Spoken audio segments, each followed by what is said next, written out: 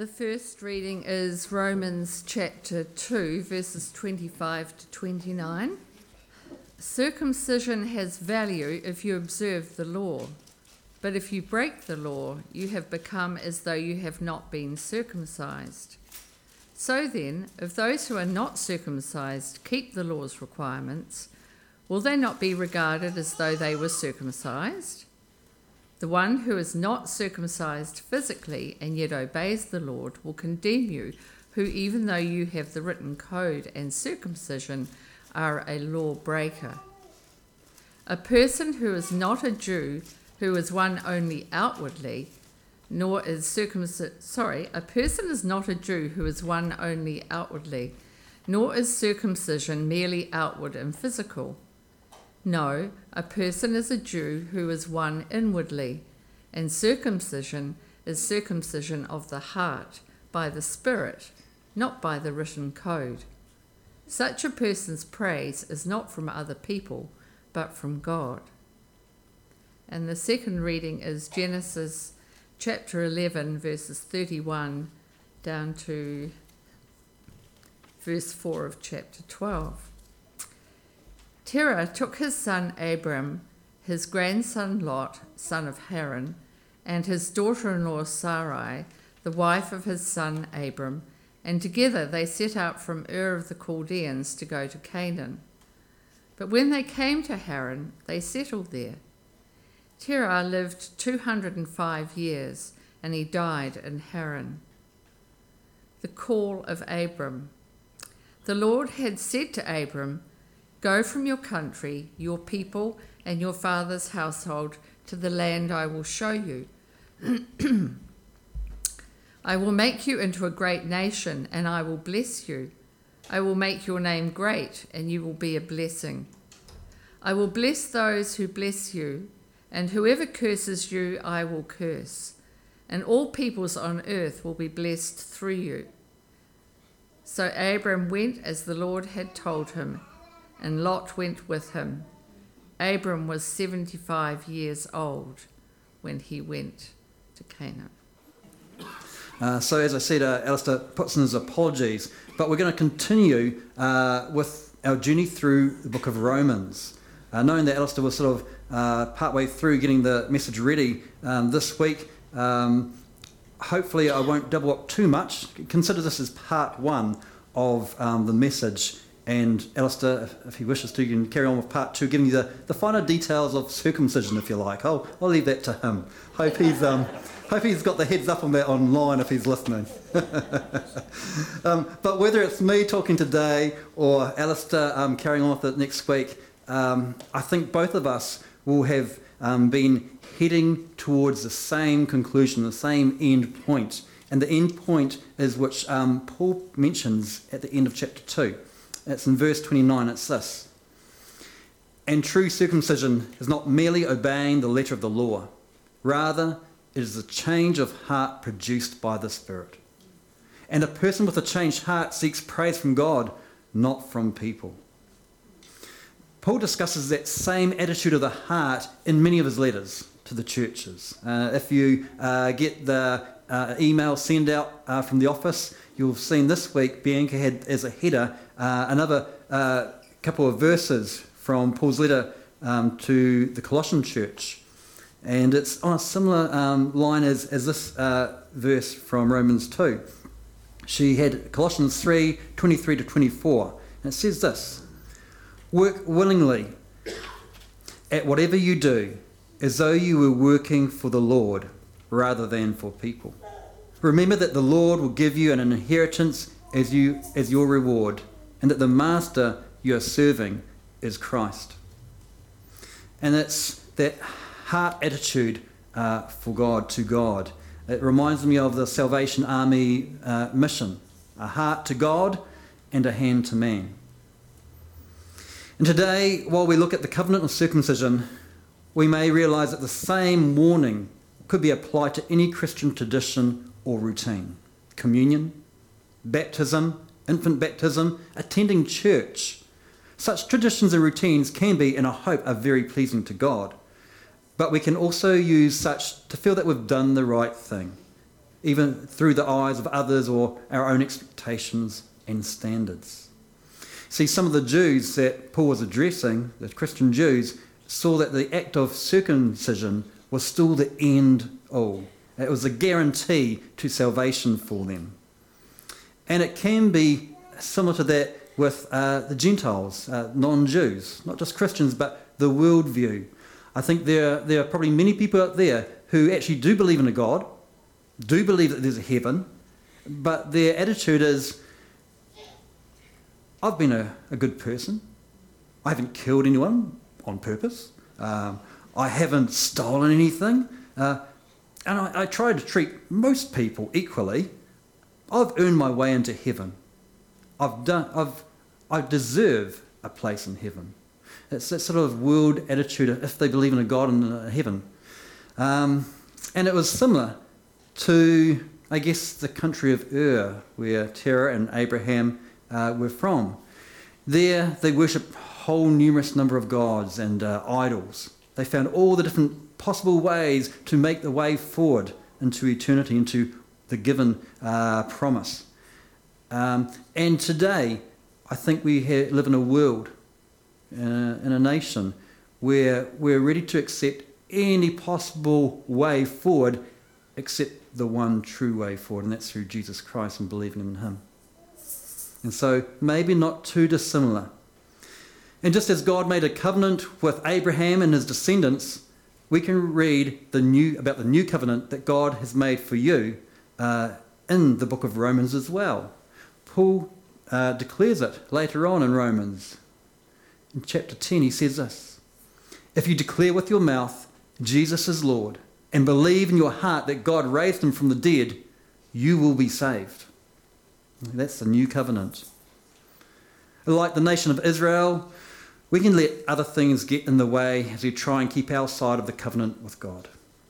It may even be that there are certain areas of our lives that we don't quite give over to Christ in fullness. Let's explore this through looking at where the circumcision covenant begins, with the call of Abraham. So at the end of chapter 11, which Sue read to us in Genesis, we're told that Terah, Abraham's father, decides to move some of the family from Ur and heading towards Canaan. Now, we aren't told there that God had instructed or called Terah. In fact, later on we then see that God has called Abraham. And so some scholars, wonder about this. Did Terah get instructed, or was it just Abraham? Everywhere else throughout the Bible, even when the martyr Stephen speaks up, he talks about Abraham being called. And later in Genesis 12 and beyond that, we hear that Abraham was called by God even back in Ur, not just in Haran. And so my guess is that either God silently inspired Terah to be moving his family at the same time as Abraham being called, but more likely Terah is simply the senior of the family, and so when they say the family moved, they talk about the dad, the oldest one. Whatever the case, it appears that it is Terah who is most likely the cause for the stop, the halt in the journey, where we see he stops halfway on his trip and settles in Haran. So Ur's over here and goes up halfway, gets to Haran and stops there rather than coming to the land of Canaan. It's only after he dies that we see Abraham continue God's call and continue to Canaan.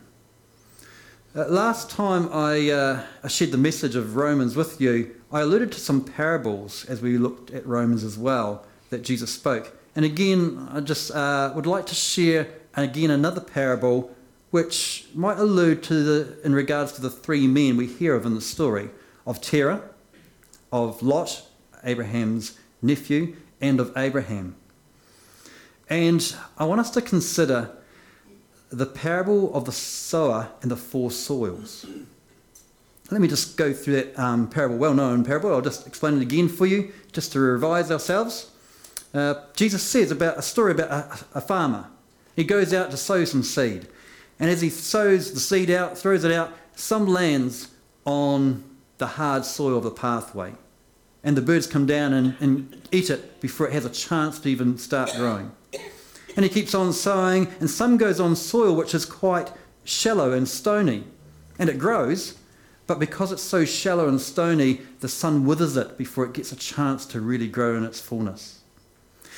The farmer keeps on sowing, and he sows in another area which the ground looks good, but as it grows, so do weeds and thistles, and they grow up and they cover the wheat and kill it, stop it from growing to its fullness again.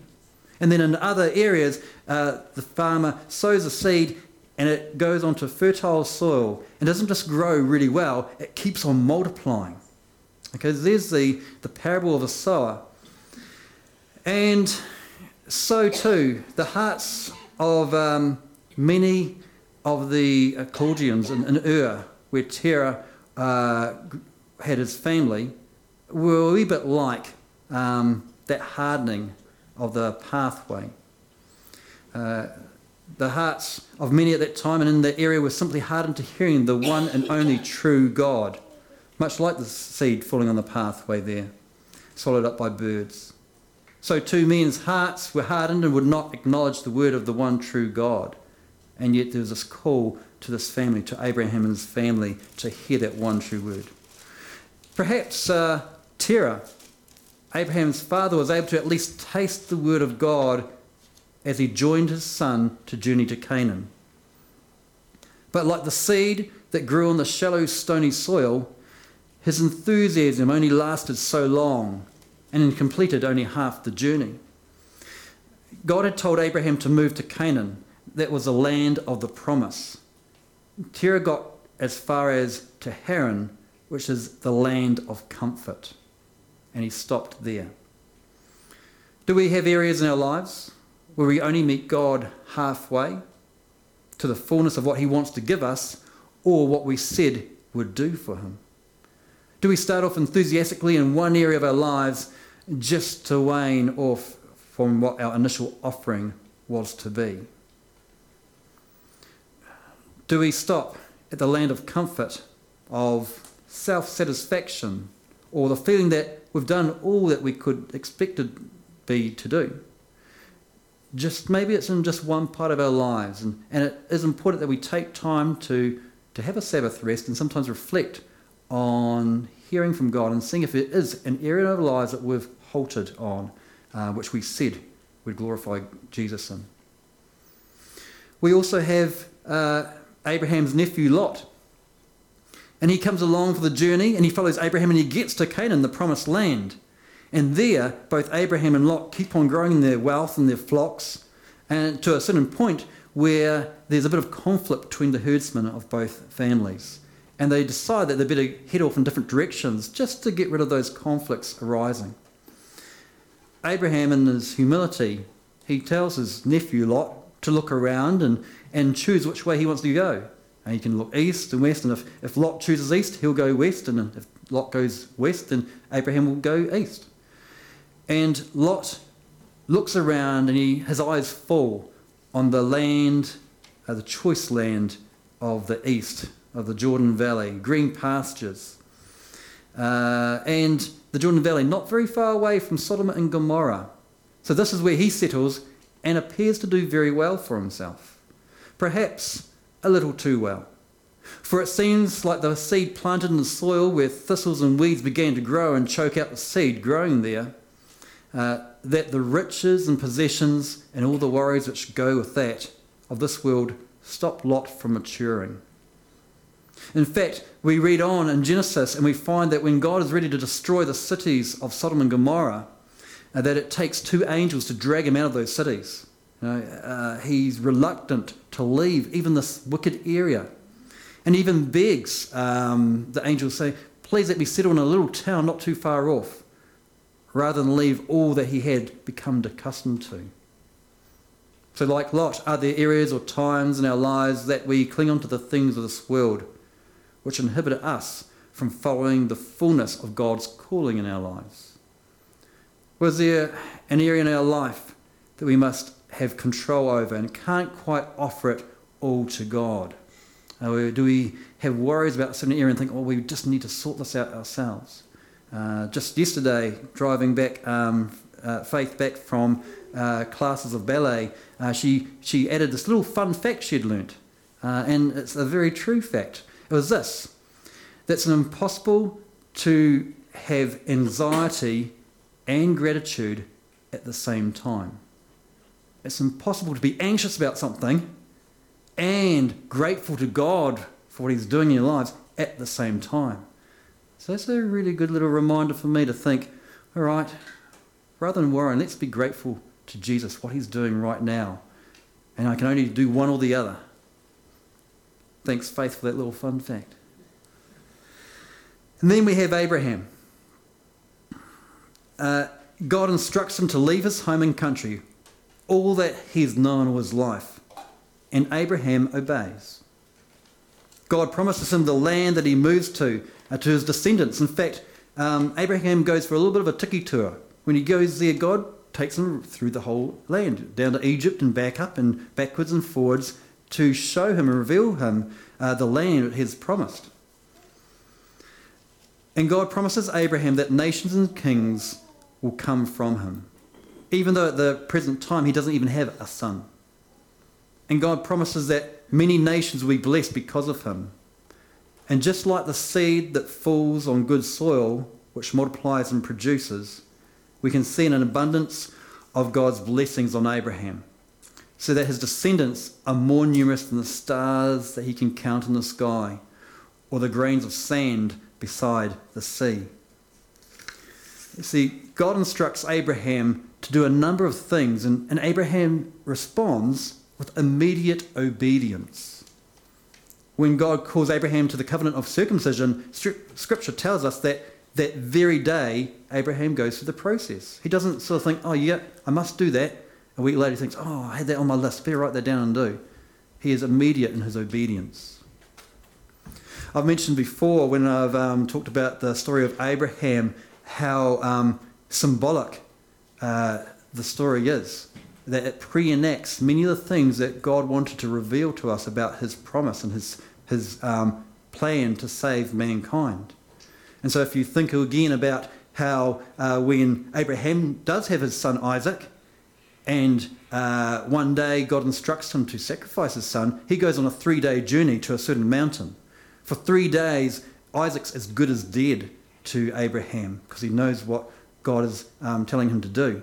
And yet he believes there's some way, even doing that God will raise his son from the dead.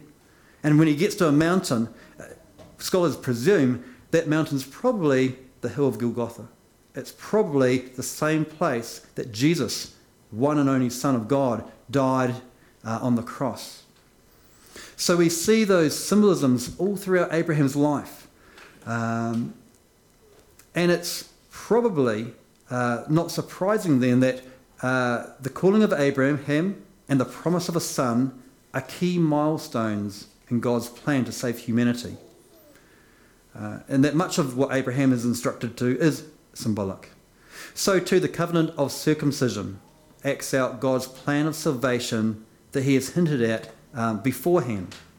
If we go right back to Genesis, to the fall of man, we see the result, and then God makes some statements about what's going to happen next.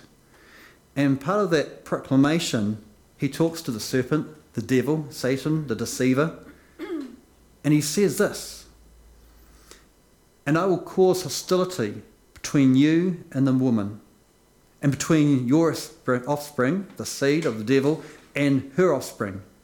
He will strike your head, and you will strike his heel."